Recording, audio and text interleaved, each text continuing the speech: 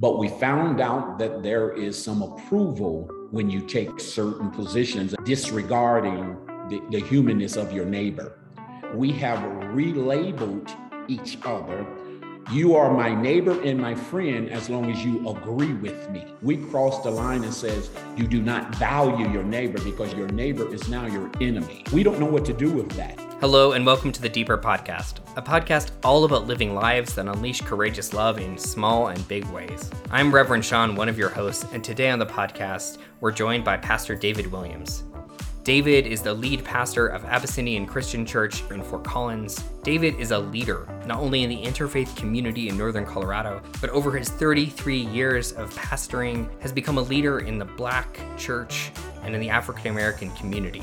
The conversation that Gretchen and him have touches on the grief the pandemic has created, the polarization that our current politics has unearthed, the way in which you're no longer my friend, you're no longer my neighbor, you're no longer my kin if we don't agree with one another, and the place of the church, the unique way the church is calling us to love our enemy.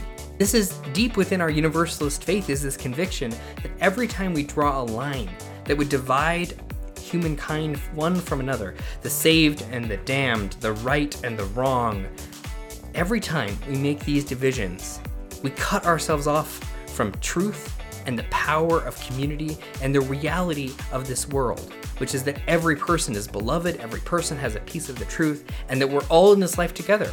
We can't be all in this life together if we are cutting ourselves off from a whole community of people saying they're not worthy, that we don't want to be in this life with them. And yet living with other people is incredibly frustrating. It's one of the parts that David talked about, is how he's been pastoring his community that has been in the last few years struggling with more interpersonal challenges than ever before. It's difficult being human, and we're sort of surprised over and over again. Surprised that we're stuck in the same struggles that other people have been in, surprised that we aren't different, that we haven't transcended our humanity. Anyways, it's an amazing conversation. All right, I'm going to invite Reverend Gretchen Haley to introduce David, and then we're going to dive into that conversation. Reverend David Williams, the lead pastor at the Abyssinian Christian Church. David is a leading voice in our community, a prophetic voice, a pastoral voice, a voice of care and comfort and challenge. I know him from all sorts of vigils and community events that we have spoken at together. I'm always inspired and fortified by his word. We also have had the chance to serve together on a local task force around policing. I consider David to be a great leader in our community and a great teacher. But in this conversation, I really heard his wisdom as a pastor for his congregation, and the way that he as an elder is trying to figure out how to lead at this stage of his life, given the state of the world. It's a question and a struggle that many of us relate with. Let's listen. Welcome. Thank you for sitting down with me and joining us for this conversation. It's good to be with you. So we are in this series where we are exploring these themes of rage, grief, and goodness. When you hear these three things, these three feelings, what comes up for you? Or where does that land for you? And what is your first response?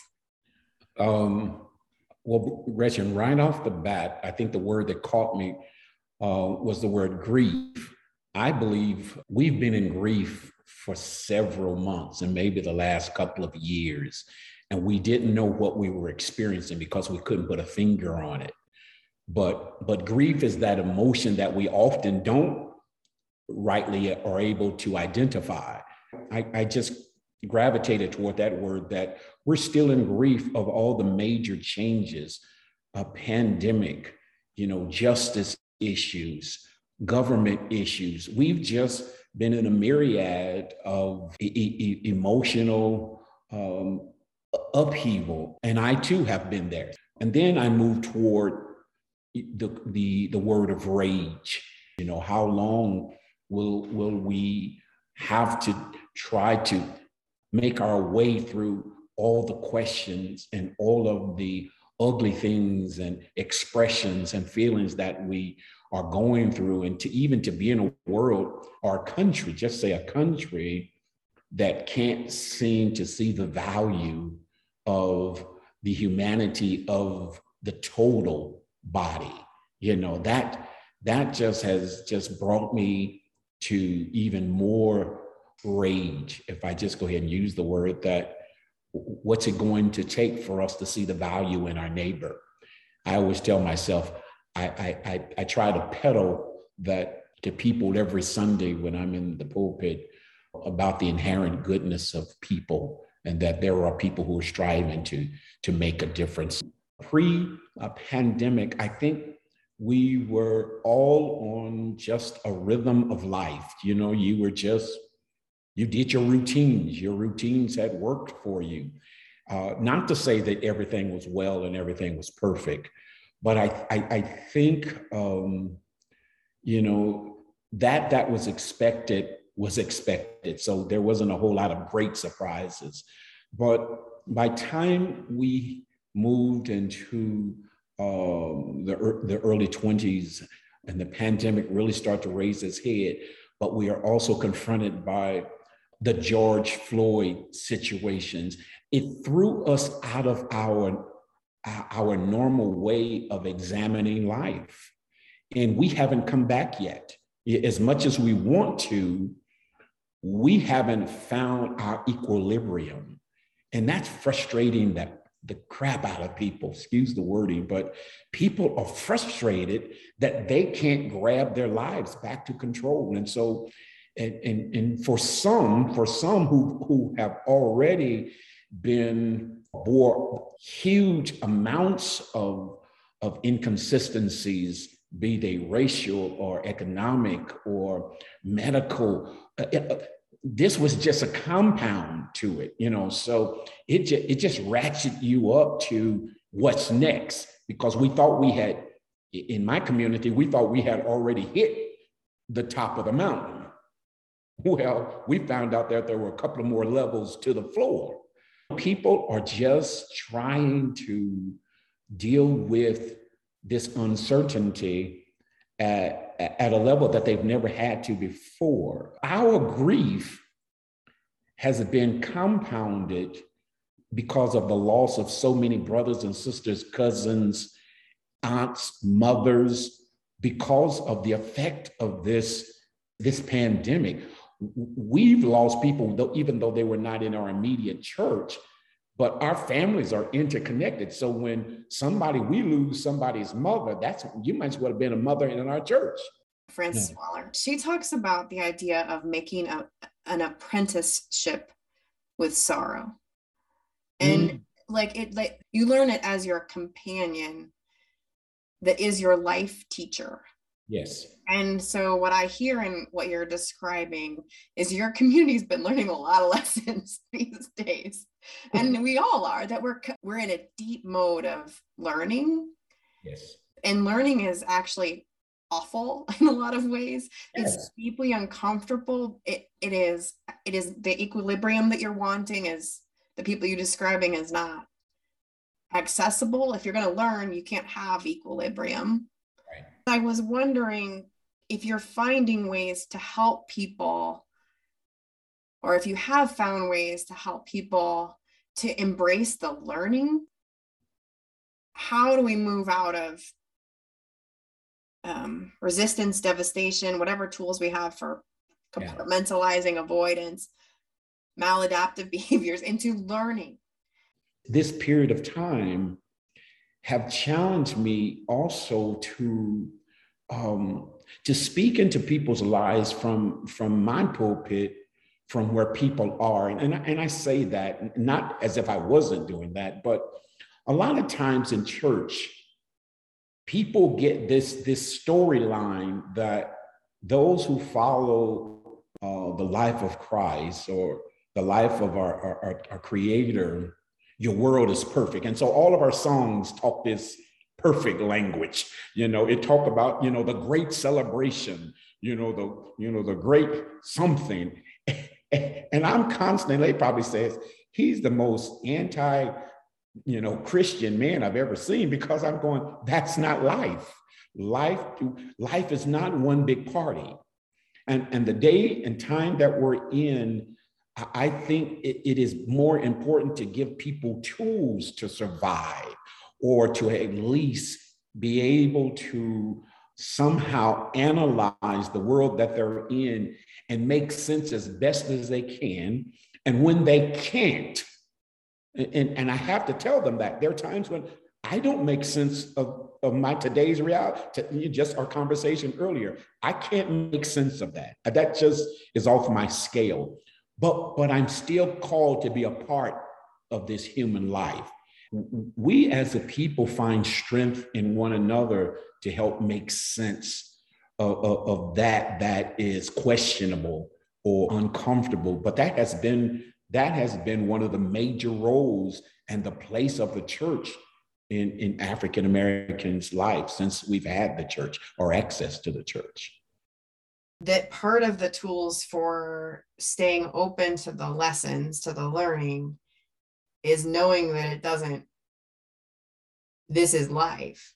This is life. So it's not like, well, we'll get to the other side of this and then I'll No, in this life that it is that we learn how to help each other and be present with each other for these experiences, but we're not getting out of it. No. And for some people, they will come into your midst, and that's not the storyline they want to hear. They want the magic potion. They want, hey, Reverend, give me something that will help me not feel what I feel. And my return answer is, that's not life. I have a question for you that I wasn't thinking I would want to talk to you about, but as you're talking, it really comes to mind. My predecessor at Foothills, he served for 23 years. How long have you been at your church? This will be my 33rd year. Oh, David, bless you. So one of the things he told me as he was retiring was, and people always talks about him as the hard part of it was the work, how hard it was to pastor a church, to show up in all the ways for all the people all the time, many, many years, the things we all know about the work of ministry. But he said that is not the thing that made him feel so eager to retire and ready to retire. The thing that was hard for him was the accumulation of loss, and that church for him was an experience of accumulated loss. You come to love someone, and either they die or they leave or they are mad or they're something. So what my question is for you, David, is how do you, in your 30 years, how have you managed that accumulated loss? Oh man, that's a great question. I just thank you for even framing that question, because it is real. I don't think you arrive at how to handle it early, because in your early years in your pastorate, you have this idea, I'm going to do ministry different. I'm going to, I've listened, I've learned, I've trained, I've read every book on keeping a healthy congregation. And so you go into the water pretty dry. But once in the water, that loss takes such a toll on you that you don't realize the depth of it until the water is very high in your life.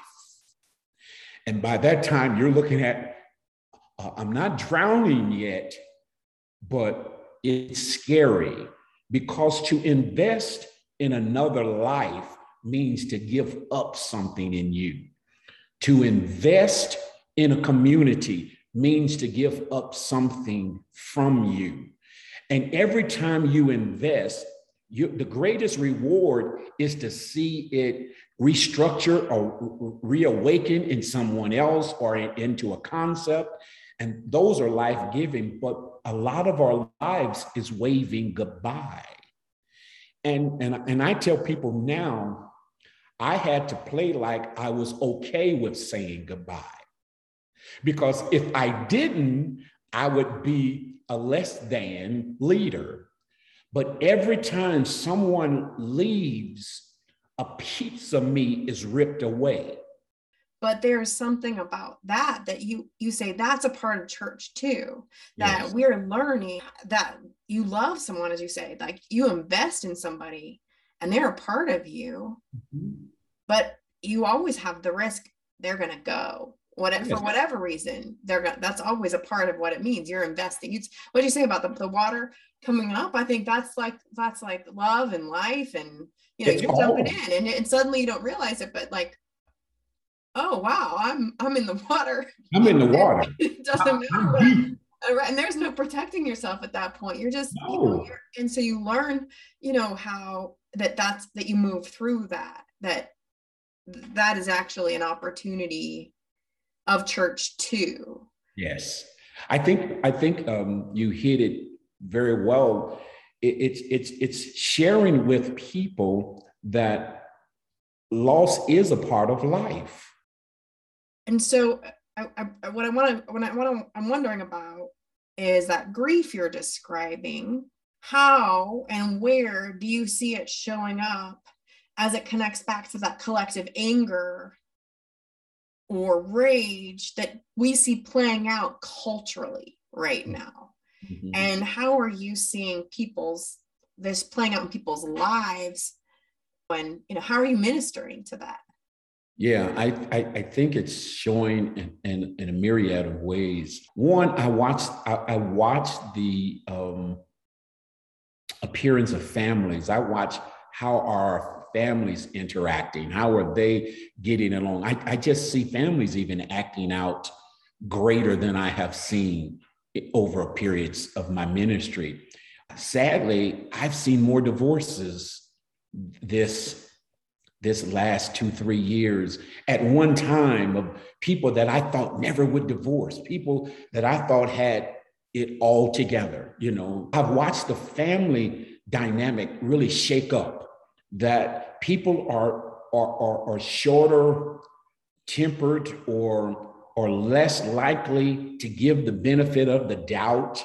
There's this discord in family. So I'm called more often to mediate in situations like that. Pastor, will you listen? We are just not, I'm going, oh my God. But what you hear is, I think, again, in people's grief, until you deal with some of your true root causes of your pain, you're masking it. And a lot of people have masked their behaviors, their views of life, but there were really some turbulent things going on at home that they never dealt with. And so now to be laid off, to get, some of my people, to be laid off just complicates it. First, we were arguing when both of us were working, and we were but now we lost the house, or we lost something of very high value, and that just gave opportunity to have more and more anger toward each other. And then the children, which I've had more conversation from children, or not conversation with children, but Gretchen, I have been in mediation court systems for families asking me about families. Then I'm going, how many of these do I have to sit in, that people that I thought were somewhat healthy, they're just unraveling. And so my goal, what I'm trying to tell leaders is that what I'm seeing in the pew is not always what's really happening in the human psyche. There are people who are struggling, but they know how to come to church. They know how to serve on a board, but they don't know how to ask for help. I find myself not so much preaching as an old boy. I find myself really being a father or an uncle or an old person who says, tell me what's really going on. And you just see tears. You just see tears just running. And this is men and women.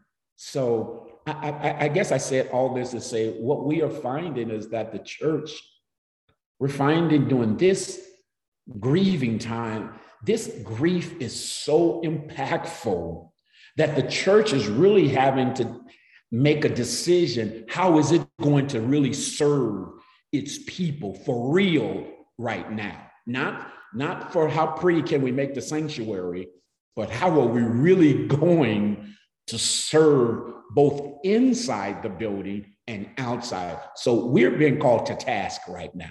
Yeah. Amen. I'm going to talk specifically about Fort Collins, the city we live in.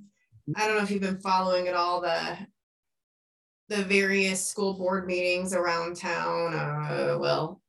Loveland, Windsor, Fort Collins school board meetings, and the rage. I would have to say rage that's on display there.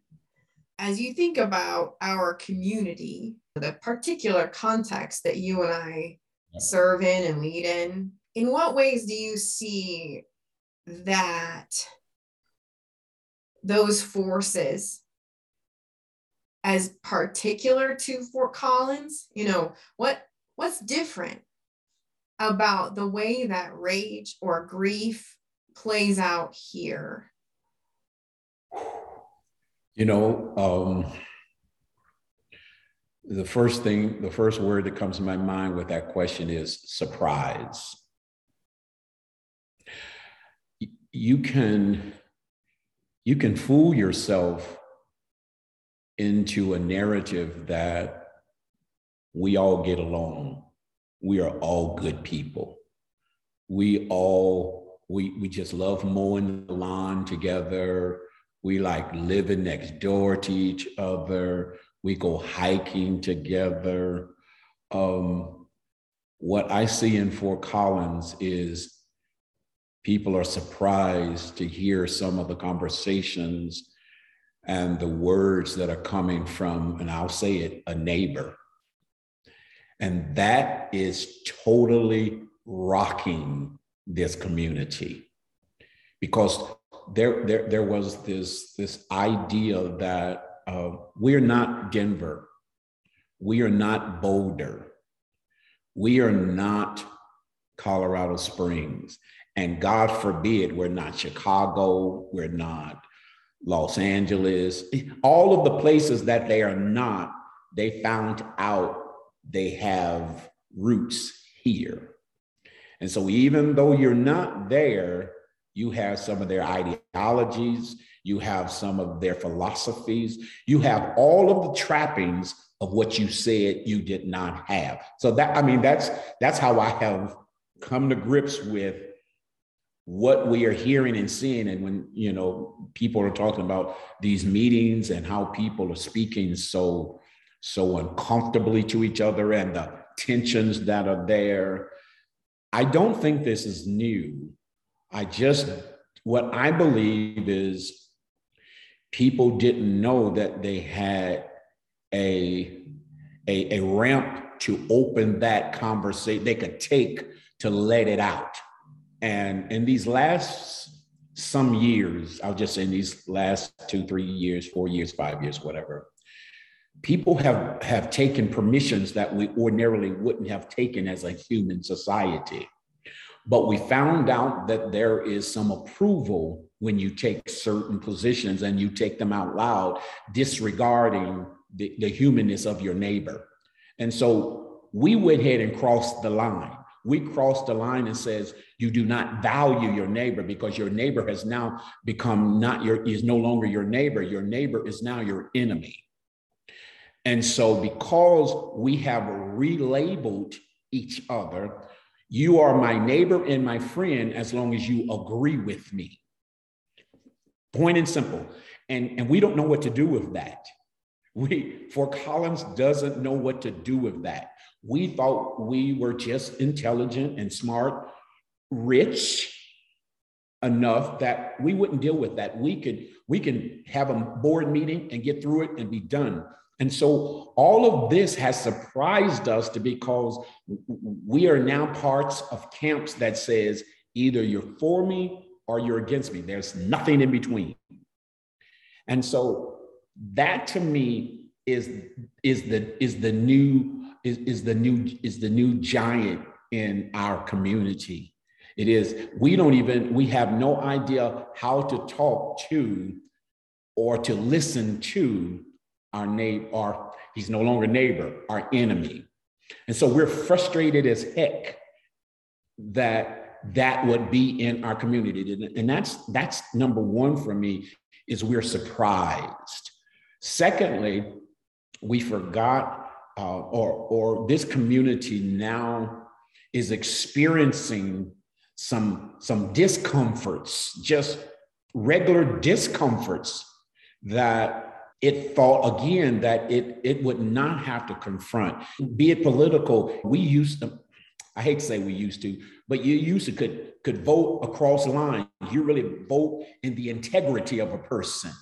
We don't vote in integrity anymore. We vote strictly by national partyism. We vote strictly, I don't even know who's running for something, but he's one of my parties.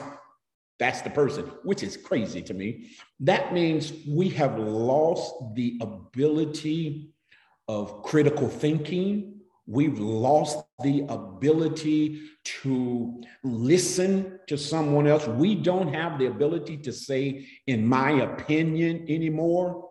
We only talk as if my words are total truth. And so that then will cause fracture in community. And so our community now is actually splitting because everybody is saying, I know what's best to the nth degree for us. And the other person is saying, no, I know what I have to do at church is to clean up that mess. That's what I'm clean. I'm the big janitor right now. And I'm still speaking about the humanity and the goodness of the human being, of the spark of goodness in everyone. And people are still saying, but I'm going, no, we're not going to sink to that level of living in this community. And I am not about to tell people, you just accept everything, but we are not going to fight fire with fire. We're not going that route. But see, that's a whole new level for me. It's the level of why I follow the Creator.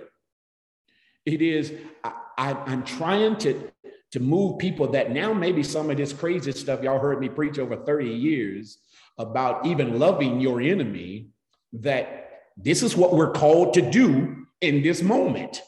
And so people are saying, but can't you give us a better sermon? Can't you give us something different? And I'm going, no, I can't allow you to teach your children to hate and make another generation of that. I won't, and I can't do it. But I think, Gretchen, this is what is happening in our community. We are so surprised that we are just as mediocre as anybody else. We are flawed like anybody else. Our money did not fix us. Our affluence didn't fix us. But what we found out is we stopped caring and listening and honoring and respecting our neighbor, and we don't know what to do with it. So the church, to me, is saying, let's go back to square one. And let's start seeing even the person I don't agree with as a person who has value. And who knows, they may teach me something that I never thought of, or give me an opinion that I never thought of. I don't have to change who I am, but I know our approach is not working right now. And I'm afraid for the next generation. I'm so afraid for the next and as an old man, I'm saying, Lord, please, please, please let people my age stop being total idiots. Because I just think we are flaming idiots right now. And what we're pushing into our children is not going to serve us well for some of the progress we've made. And I don't think we are nowhere near the end, but at least for some of the progress we've made, we are helping roll the ball backwards. So there is an opportunity for the church to actually live out its message. And that should be small, but I think we are brought to that place where we now are challenged to live out that message of mending and not tearing. I love that even in my own little mind. We should be menders right now, not part of those who are tearing apart. And when the church loses that insight, it loses its effectiveness. And I think maybe the church is given an opportunity to step back into its identity that it might have shed over some decades and maybe some centuries, that the Creator is giving us this opportunity to reclaim our message. And so I don't want to help people tear apart, but it's work though, Gretchen. This is the work the church said it was called to be, that light in the world to be. And so now you got a flashlight. Do you turn the thing on or do you have batteries? The thing is, you got the torch, but does it work? And I think people want to know, they want to see hope in another way. And we claim that we have a hope for the world. Then I'm going to get out there. Yeah, that's actually where I wanted to end, is on the hope. In this moment, where would you say is your easy, your source of hope?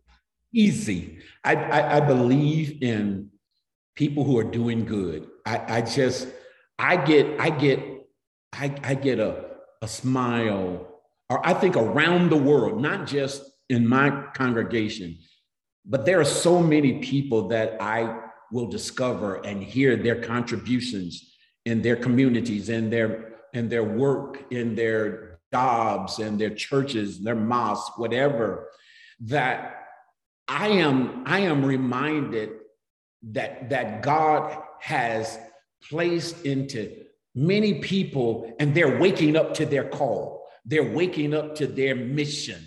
And I had an invitation this week. I met a lady from India. She is a professor over at CSU, and we had this. I just told her it was a divine appointment. And she said, just thank you for sharing with me. I go, no. Because she, even in her academic, she still sees her mission is to human trafficking. And we talk, and in my lingo, if she had given an invitation to join church, I would have joined her church. I was so taken by her glow. And I honestly, Gretchen, I say this as we close, I believe there are people around the world, locally, nationally, who are that same lady.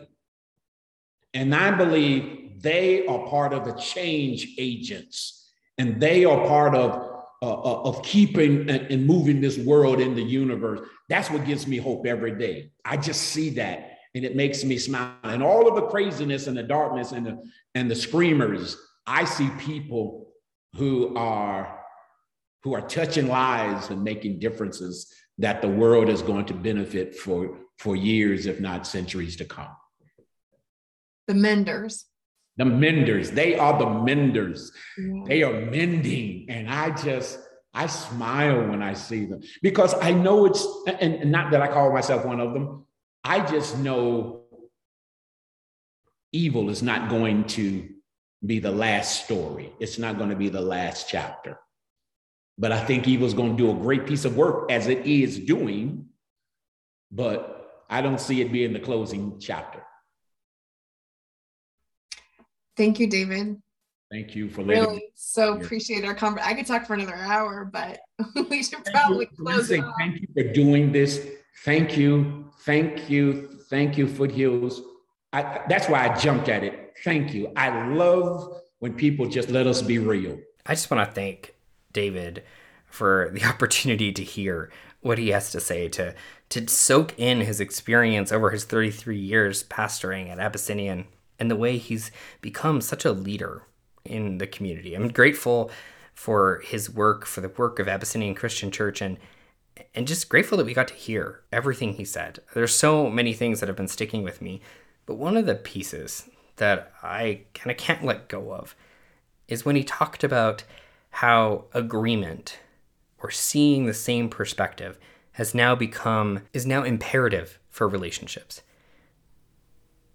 That for some reason, the politics and the stakes and the polarization of our time has made it so we can't connect. We no longer see each other as kin, as neighbors, if we don't agree with one another.